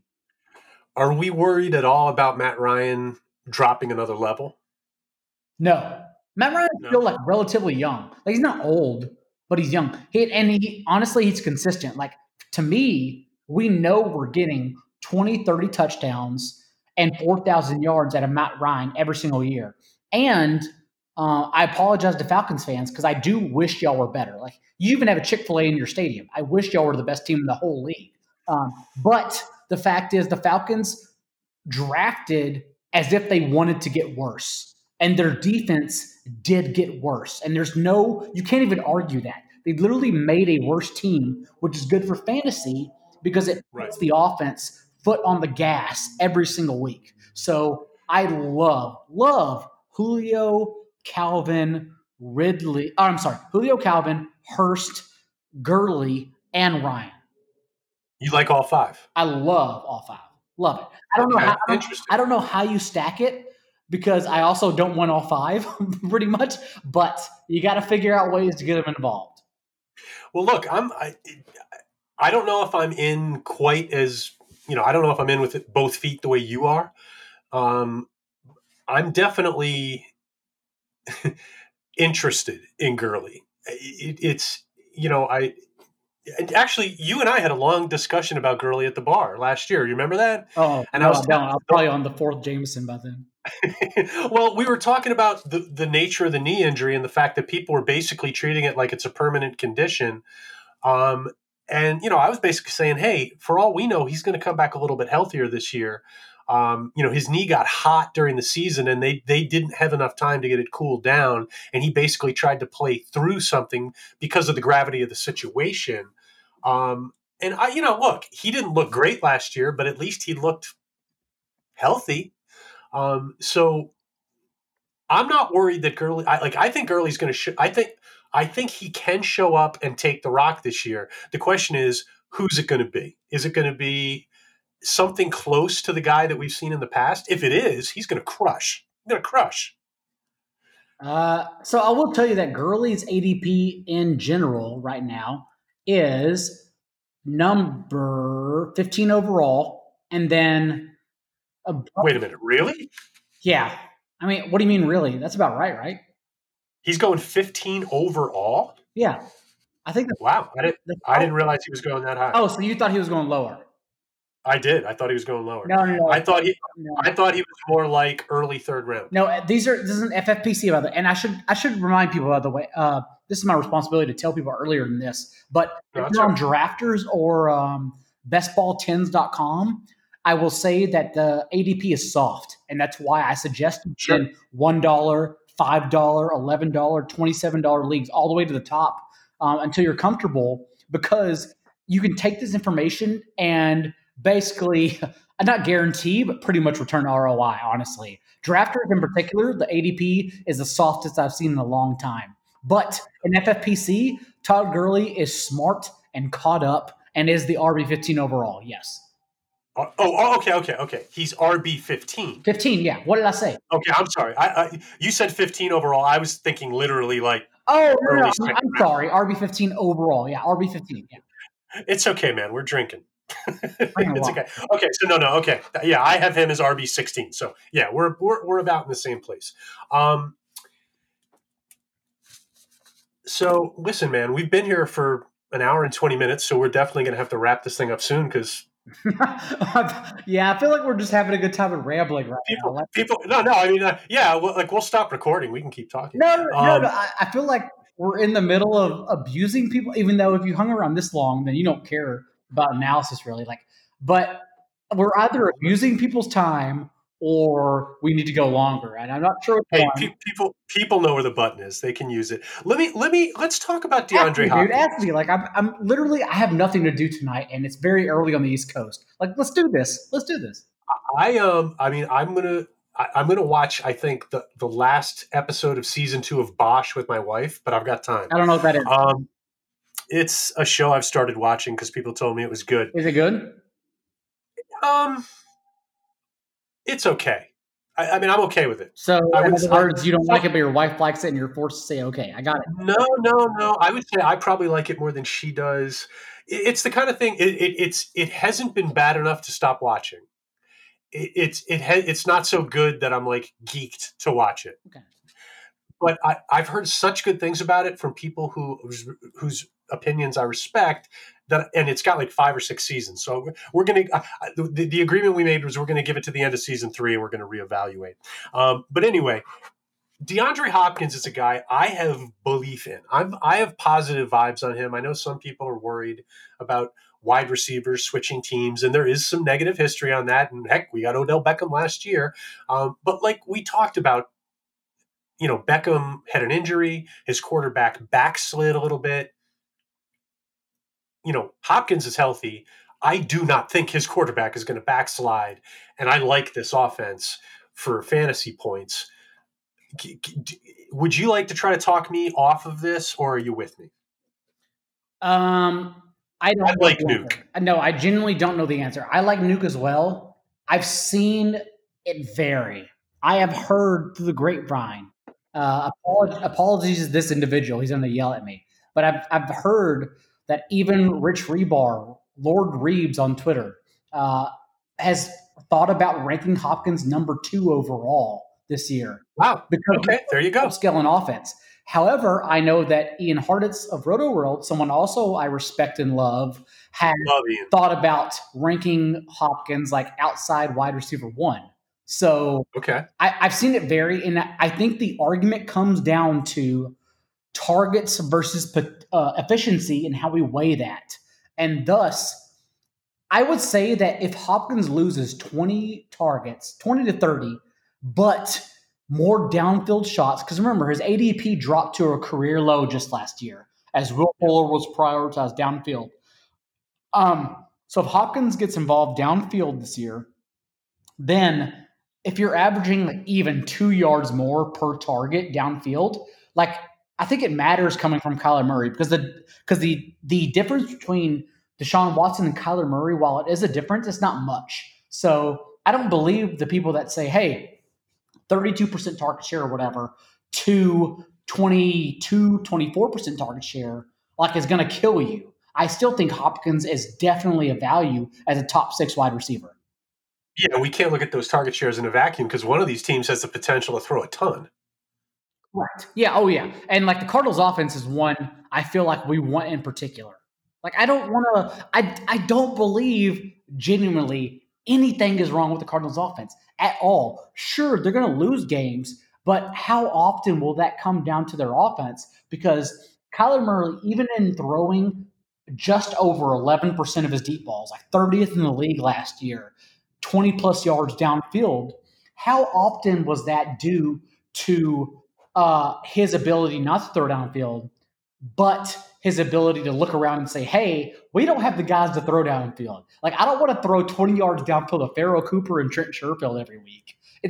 Absolutely. It's pretty obvious to notice that this offense actually got better. Not only that perspective, but the offensive line, which again, I would argue doesn't even matter because Kingsbury has shown an ability to hide his offensive line every single year dating back to Texas Tech.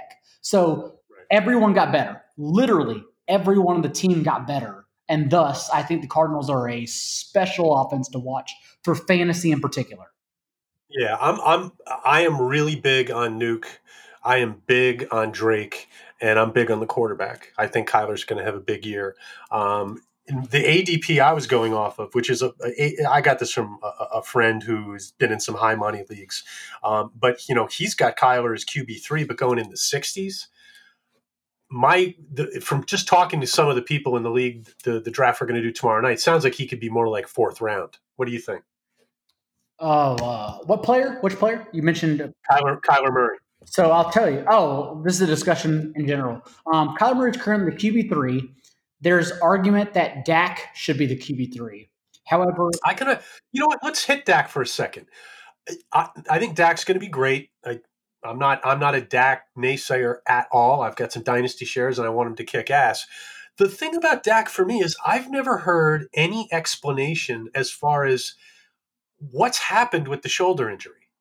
I mean, I haven't heard anything bad about it, so I guess in a certain sense, no news is good news. But by the same token, he was having trouble throwing the football. Like you could see the shoulder affecting his ability to throw the football downfield in some of those games last year. You know, like have they talked about it at all in terms of? I guess there hasn't been any corrective procedures done. Basically, they're just expecting that everything's going to heal with time. Yeah, the shoulder issue, I would say is a non-issue. It's A literally non-issue. yeah. I mean, it's without question, it's being treated as a non-issue. That's for sure. So Kyler right now, ADP 6.9 overall. So the end of the sixth round. Dak 7.2. Literally 5 picks after him. So it's not anything to think about whatsoever. It comes down to preference and/or stacking. And honestly, like if I have Zeke at 3 or 4 overall, I've been kind of factoring in Dak. If I have Kenyon Drake and DeAndre Hopkins, which was one of my favorite sneaky stacks at the end of rounds 1 and 2, then I'll get Kyler in the third or fourth. Man, It just depends. See, my thing is, I feel like Kyler's got more sort of hidden upside versus Dak. Like, I think Dak was close to his potential last year in terms of fantasy points. I'm struggling to believe that, he could actually take it up much further than what he did last year. How many, do you off the top of your head or at your fingertips, how many rushing TDs did Dak have last year? Do you know? Dak was held back last year as a rusher.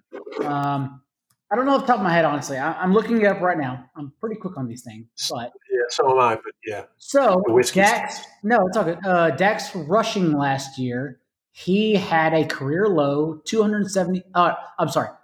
Career low 52 carries for a career low 277 yards and 3 touchdowns. In his last 3 years in the league, for reference, he had 6 touchdowns per year. Right. Okay. So literally okay, cutting I run it now. So 52. So he went from 75 to 52 rushes. Is that correct? You got the same numbers I got? Yeah, 75 to 2. But in general, all career lows in general.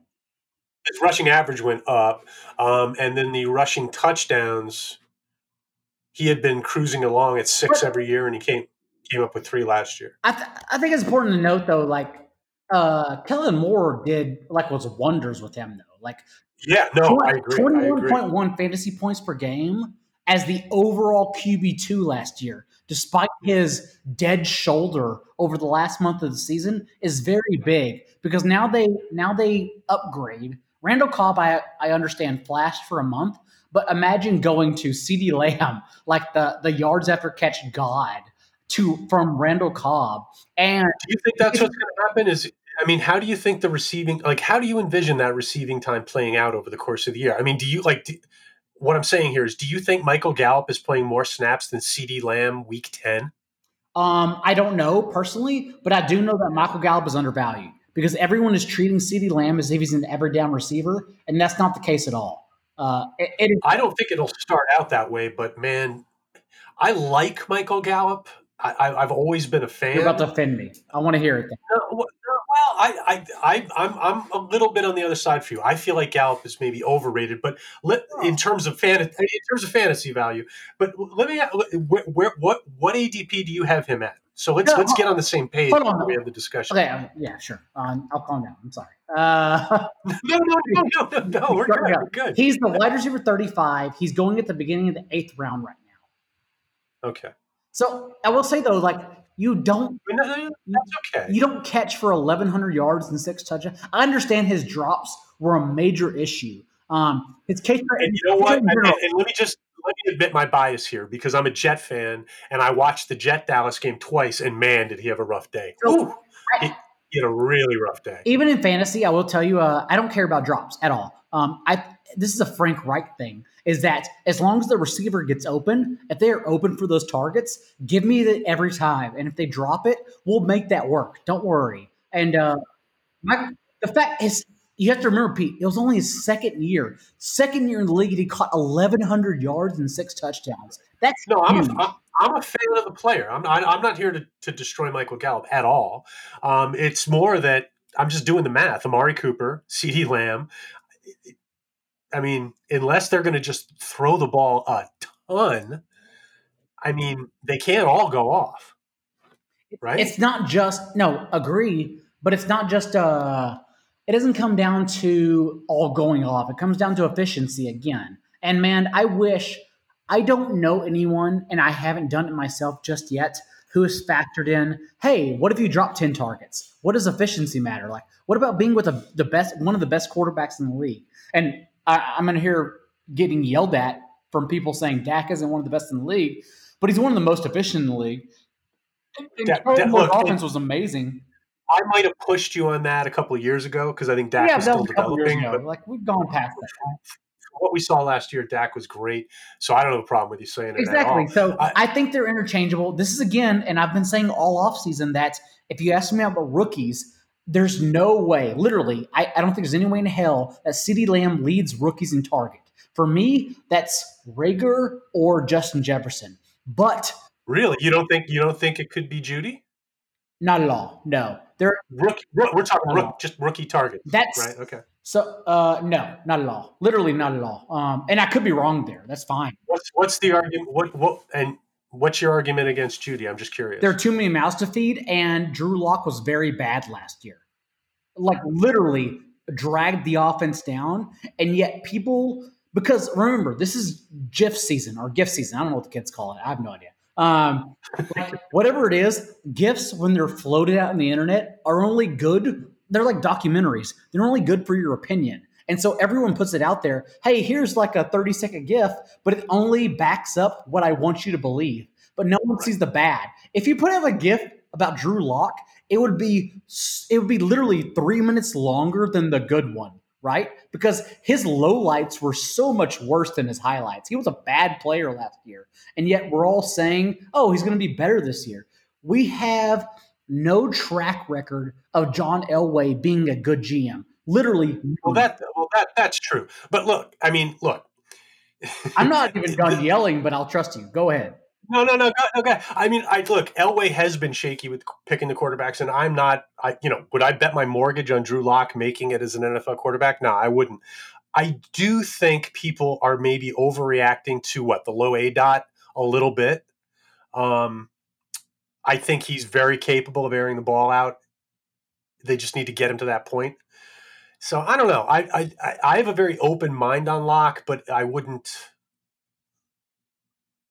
I wouldn't bet on him having a big year. To be fair, I have an open mind. Like I want Locke to succeed. I really, really do. But the thing is, we literally didn't see anything that suggests he'll succeed last year. That's the problem. But if you listen to Jiff's season, then of course, like he had one throw to Cortland Sutton that Sutton one handed against man on man coverage. But that's it. And that's the thing. Again, I'm never going to correct that because I think it's actually an advantage to fantasy players to be on Twitter and only see like little 30-second video clips that suggest otherwise. It helps us get better as players, honestly, because Yeah, it's just totally wrong. I definitely saw a kid who was playing like a rookie, a kid who didn't really have much feel for what was going on out there. But I don't know. I did see some good things too. I saw it was up and down. It was roller coaster like, and I think the lack of aggression I think is something that'll come. Let's just put it that Oh, way. I don't even think it's lack of aggression, honestly. I think it's Okay. overly aggressive. Well, Overly aggressive and not being aware of your own talents, honestly. okay. And Yeah, again, I could be wrong there. I'm sorry. no. He's an interesting player to me. I don't like the way he processes the game. I never did. I didn't like his college film from that standpoint. Yeah. And I thought last year was a little bit light. But he's an inexperienced kid. And look, all he needs to do is be a guy who can be a little more aggressive and distribute the football. There's no, here's one thing you can say about Locke. I think that is fair. No excuses this year. He needs to show something. He doesn't need to be perfect. He doesn't need to win 10 games, or I'm not trying to put any kind of arbitrary anything on him.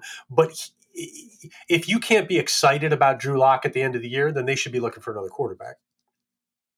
Well, Yeah, that's the point. They should have looked for another quarterback in this. Well, I'm just saying, when you put Cortland Sutton and Judy, and now they bring in the kid from Penn State who can fly, Hamler, and the kid they took last year from Penn State who plays slot, Hamilton, he's a good technician of a slot receiver, and Tim Patrick's a good player, and they've got Fant, who's a vertical tight end. They've got all these pieces, and now they've got a running back. There's really no excuse at this point for the quarterback. So, no matter what you think about Drew Lock, I think we're going to have some real information, by the end of October. That's fair. Although I will say, here's what I would say about Locke, by the way, while you're thinking about that. I do think he's a guy who can support receivers. Can he be a winning quarterback? I have serious doubts. Can he be a guy who can avoid the big pick? I have serious doubts. But I do think he's a guy maybe in the Winston kind of mold where he has the arm and the athletic traits to support statistics, if that makes sense. sure, I disagree with you, but Okay, no, that's good. That's fine. and again, I wanted to succeed because I wanted to succeed. He knows young Jeezy word for word. We saw him in the sidelines last year. He dates Natalie Newman, who's a very attractive woman. Like, I want him to succeed, honestly. But we know John Elway, and what we saw last year, he dragged Cortland Sutton down. And to be fair, anyone that makes Cortland Sutton and Noah Fant worse, I don't want anywhere near my team because I want those players to be the best in the league because they have that potential. Yeah, but I mean, don't we want to give him on some level? The same slack I'm going to cut Haskins, I'm going to cut Locke. You know what I mean? Like, I think we need to give these guys some time before we decide this is what they are.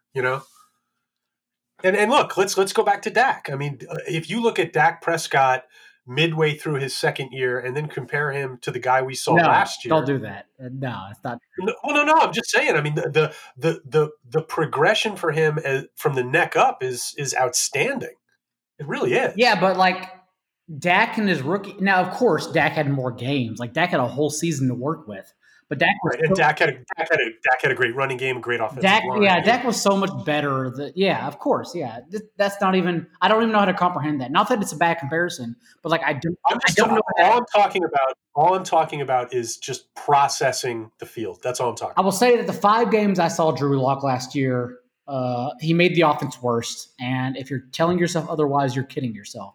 Having said that, it was only 5 games, so who cares, right? Like, let's see this. Well, and they open at home this year against the Titans, which they should dominate, and then go on the road against the Steelers. So we won't know anything until 7 games and Drew Lock starts. Honestly, that could be true. Yeah. So, but if we look at the starts before Lock got in there, they were mostly Flacco and Keenum, right? It was Flacco and Brandon Allen. Oh, that's right. Sorry. Okay, so that's right. Keenum was screwing up McLaurin. Sorry, I got my screw ups wrong. I mean, look, Flacco can keep the offense on schedule. It's just not pretty. This is a tricky thing for me because I absolutely see all the problems with Locke. I just want to give him credit for the physical ability. I just want to make sure we're giving him credit for that. That's all. I do think he can throw the ball. He can launch the ball. I don't know if he can throw the ball. You're not going to get okay. No. Literally, I want you to dig it. As a guy who's watched literally every snap again this offseason from Drew Lock, I'm sorry, and this is not fair because No, this is good. You've done a recent film dive, and I haven't, so I'm all no, but it's not even fair because like I hate it so much because every time you talk like negative about a player, the fan base then gets involved, and it's like, oh, well, you don't let. It's like, no, I don't. I literally, for my own job, for my own money, for my own rent, I want everyone to succeed. That's the thing. I want every team and every player to be successful because that means it would be the best team. It would be the best league in the world, and no one would even fight against that. We could travel to Australia and Italy and Antarctica, and they could have stadiums there because every player is the best in the world. But it's not the case. Instead, the NFL is a bully league that only factors in connections, and thus Drew Lock gets effing drafted, and it's like, oh, this team sucks. Yeah, of course it does. I'm sorry. I didn't mean to do that. No, it's all good. So at this point, we've been going for an hour and 42 minutes. Stupid. And you know what? I could easily do another hour, man. You're fun to Hey, talk quickly, to. I don't mean to cut you No. off. This might lead to a No, long go ahead. conversation, but Do it. the most recent, because you're gonna, I know the rules. You're gonna ask me to plug this, and I'm gonna tell you what to plug, and yada yada yada. The most recent Roto World Football podcast on iTunes, we talked about the sixth most watchable teams in the entire league. So Most watchable. Okay. so yes, so I would like to hear your quickly just top three. Who do you think is the most watchable? It doesn't matter if they're good, doesn't matter if they're bad, just most watchable. When you say, so teams that I would enjoy watching, that's the metric. Yes, just literally most watchable. Okay. Literally, that's the only Okay. metric. Okay. So teams I would want to watch this year would be Kansas City, San Francisco, Arizona, Cincinnati, and Carolina. Those are teams I want to watch play. Cincinnati, Carolina. What's funny is that neither of those teams fell into our top six. The reason they're in, I'm just very interested in watching what happens with those offenses. I'm interested in Burrow with Taylor and how they're going to assimilate all that talent. I'm very interested to see what Bridgewater is going to do in this offense where the talent surrounding him is sort of set up for a ball distribution quarterback, which is what he can be. So those offenses based on the changes they've made, I'm just very interested in watching them. That's fair. And to be honest, I think Cincinnati actually is a watchable team. I don't know if Carolina is so much watchable because their defense is so bad. But again, maybe that is watchable because that means they have to throw the ball. Defense count. I was absolutely talking mostly about offenses. Well, no, I'm such a fan. it's all baked in. It's literally all baked in because even the Ravens, like we love watching the Ravens for Lamar Jackson, but even the Ravens defense with Marcus Peters jumping every other route and thus getting burned every other route is also fun to watch. So it's all, you can think about it longer than the time I gave you, to be quite honest. To what you're saying, I mean, I think I probably should have thrown the Patriots in there. Patriots without Tom Brady is incredibly compelling. And hey, I got to throw the Bucks in there now that I think about it, because shoot, watching Tom Brady away from Belichick is going to be hugely compelling. Which brings us to a point. I mean, I hope COVID goes away because I hope COVID goes away. But additionally, like I really hope this football season gets to play out because I think it's uniquely compelling in a lot of different ways. That's totally fair. And I think we should end on that because I think you made your point right there. Okay, that's cool. Well, you know what? Let's end football on that, and let's get back to this whiskey for a minute or two, because, dude, I am a big fan of John Daigle going rogue because this bottle is good. What's funny is that by the time people are listening to this, they're going to see. No, I shouldn't talk. Well, I guess I should say since I mentioned it, kind of at a little battle right now because while doing this, I just wanted to make sure I didn't miss any player news I should bring up on this podcast live. And one reporter in particular took a player's movement tweet, Black Lives Matter tweet, and quote tweeted it to make sure he got the likes and retweets. And I'm not going to say which one, but I'm sure you can easily find out if you go to my feed, unfortunately. So I'm kind of in a battle right now as well. Apologies. No, it's okay. And that's all we're gonna say. We're gonna end on that note. We'll leave it at that. Yeah. So this whiskey has been fun. This is so much fun, Pete. Like I honestly, this is what I got scared about. Even when I share this with everyone tomorrow, I'm going to tell everyone preface with hey, you maybe don't even learn anything from this podcast, but if you ever want to hear like two people who love fantasy football and do the studies, have fun, like this is the podcast, because I feel like we let loose in this one. Like we just sat back and just talked to each other. We did have sort of an itinerary when we went in, and somewhere around Dram 2, it just sort of went out the window. What can I tell you? But look, you haven't been on Rotobahn Pod before. This is sort of what I'm dubiously known for, is like just crinkling up the script, which is one of the reasons I think Reeves keeps coming back in the pod, is because he loves unscripted. And he's like the best at it. And Barrett said that last night, like nobody's better off the cuff than Rich. And Silva and I mentioned this I mentioned this to somebody recently, and I may have told you this story, but the night that Trump got elected, I didn't experience it. I was busy podcasting with Silva all night. We did a 2-hour podcast, and by the time it was over, I turned on the TV and freaking Trump was president. It was wild. What were y'all talking about on that night? Now I'm very curious about that night in general. Me and Silva? Holy shit, man. It was 2016 in November. I can't even remember what we were talking about. I'm so curious about the player subject during this, during that massive moment in our country. Like, what y'all were talking about, football? I remember when we stopped recording, Silva's like, he was like, well, I was into I think he was drinking whiskey, and he's like, make sure that I'm coherent the last hour. And so when I woke up, I listened to the whole thing, and I'm like, shit. I mean, if Evan was drunk, I couldn't tell. The only thing that was different is that the Silva pause was getting longer and longer. That's fair. Well, the Daigle pause is getting longer and longer as well. So, that sometimes, that was back, I think, when he may have changed apartments or whatever since then, but he had like the slow internet going that night. So there was like that. It was like we were talking on a satellite or something. Yeah, but that's what I mean, he's one of my good friends in the world, but this is what Silva's known for, is like not having internet in check. And by the way, in like 3 years, that's going to be me, because I'm already fading to that existence. I'm already so bad with everything in my house. We're getting closer to me paying someone just to like set everything up for me, because I don't understand what's going on. Yeah, I am not Mr. Tech either. And so the funny thing about this podcast, and we're getting near like the Rotobahn record right now, which is cool. But what's going to be fun is me going through this with a fine-tooth comb tomorrow and freaking editing it.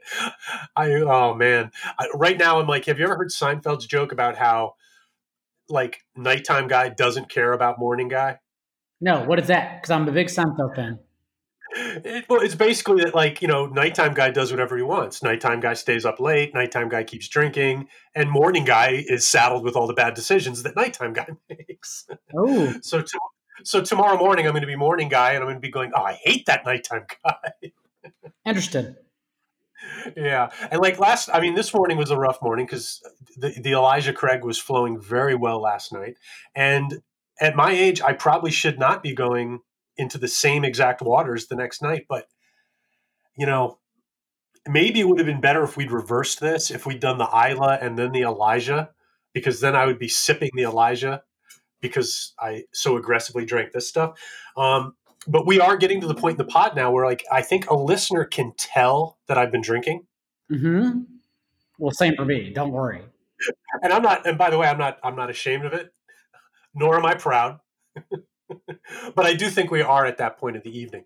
So for our listeners, if anybody somehow missed this, John and I have been drinking Bruichladdich, Islay Barley 2011. The credit for selection of the bottle goes to John. And next time you come on, dude, I'm picking the bottle. And so the pressure's now going to be on me, because I'm going to have to come up with something that was as good as this. Oh, whatever you say, I will gladly purchase and join in with you. But you mentioned pre-production that, hey, I don't know if you're like available in August. Dude, you are my friend. I'm a friend with a lot of people in the industry, as Fish once said, because I uncoincidentally had whiskey with them. So please, like, whenever you schedule it, I swear to you, you just let me know and I'm back. It's that easy. No, I appreciate it. But and by the same token, you're a friend of mine, and I wouldn't want to stick you at a time when you've got, you Roto World guys, you guys are like jugglers, man. You got 7 balls up in the air. I don't want to be ball number 8. You know what I mean? So we'll do it. We'll get you back, but it'll hopefully be at a time that works for you on some level. I appreciate that, man. This is a lot of fun. Yeah, no, for sure. And hopefully next time you and I aren't hooked up via technology. Hopefully next time we are clinking glasses and so on and so forth. So at the hour and 50 mark, based on my timer here, we are going to wrap this thing up for you listeners. Daigle and I are probably going to talk for a little bit longer, but you guys are going to get cut now. Thanks for tuning in for the 10 or 12 of you who are left. That's all for tonight with the Fantasy Highland podcast. Thanks for listening.